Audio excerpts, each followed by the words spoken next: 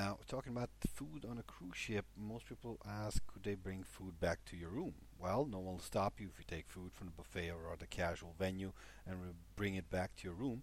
If for some reason you need to leave the main dining room or sit down specialty venue early, you can always ask your waiter to plate up the remainder of your meal to take with you.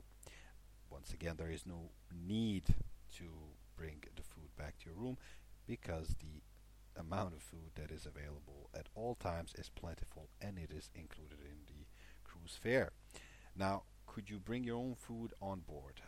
Yes, you can bring your own food on board, including snack food you like to have on hand or items you pick up in port.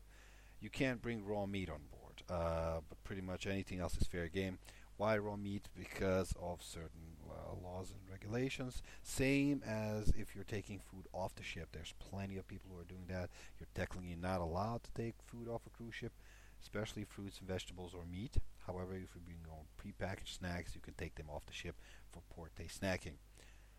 Of course, even if it's not your own prepackaged snacks, a lot of people disregard the rule and take food off the ship anyway as they stuff it down their backpacks, bags, or even pants.